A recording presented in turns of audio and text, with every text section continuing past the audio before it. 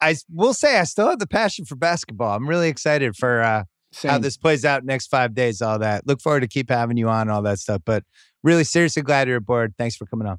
Yes, sir. All right. Derek Thompson is here from The Atlantic. He was on here a couple months ago, and now he's back. We are now reached the cycle of the pandemic where a lot of people are vaccinated, and a fair share of people just do not want to get vaccinated. And things basically peaked from a vaccine standpoint, basically end of March heading into April. And now we have stalled and the numbers are going down. You've been covering this on The Atlantic. What do we need to know? Where are we right now? It's as we head into the hotter months here, we head into mid-May. How does this play out? What happens? Well, first, the good news. The good news is we're vaccinating millions of people a day, tens of millions of people a month.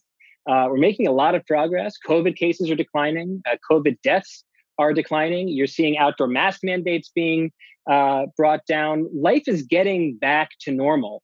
The downside is this. There is a block of vaccine hesitancy out there that's been really, really tough to crack.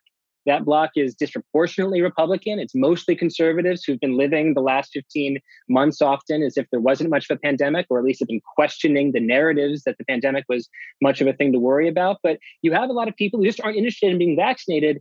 And that's an issue, not just because they could get sick and they could have serious health implications, but we live with each other in this chain of transmission. And if a handful of people don't want to get this shot, they don't want to get inoculated, there's always a risk that they could burble up a variant in those communities that could endanger the rest of us, or they could get vulnerable or older, immunocompromised people sick. So it's really important, not just as a matter of individual health, but as a matter of social health, public health, that we get as many people vaccinated, and we're just running up against that block right now.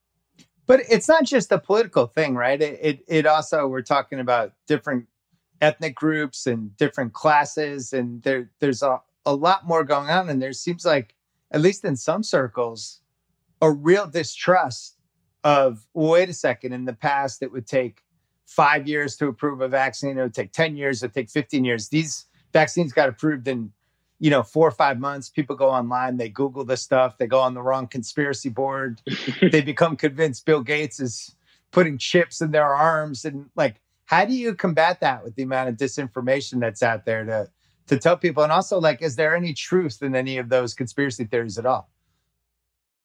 I think the first thing to say is that vaccine hesitancy isn't one thing. It's not one ideology. It's a name that we give to a host of ideologies, to a host of reasons to delay or wait on this vaccine that differs depending on ethnicity or political ideology. So you have, Black Americans, Hispanic Americans, Native Americans in this country that don't want the vaccine because they don't trust public health authorities. They look back into American history and even at recent American history and say, I don't trust what the government is selling right now. I'm going to wait and see how this shot works before I actually get the arm goo in my deltoid. Right. For those people. And then you have people who, for the last 15 months have just been on the Trump side of this, the Republican side of this, and said, I don't think this pandemic is as bad as the CDC and then Anthony Fauci are telling me. I'm going to basically live a normal life. I'm going to go on vacation. I'm going to eat in restaurants. I'm going to hang out inside with friends. And as a result, they're making this calculation wait, if I've basically survived the last 15 months, why do I need a pharmaceutical intervention to get me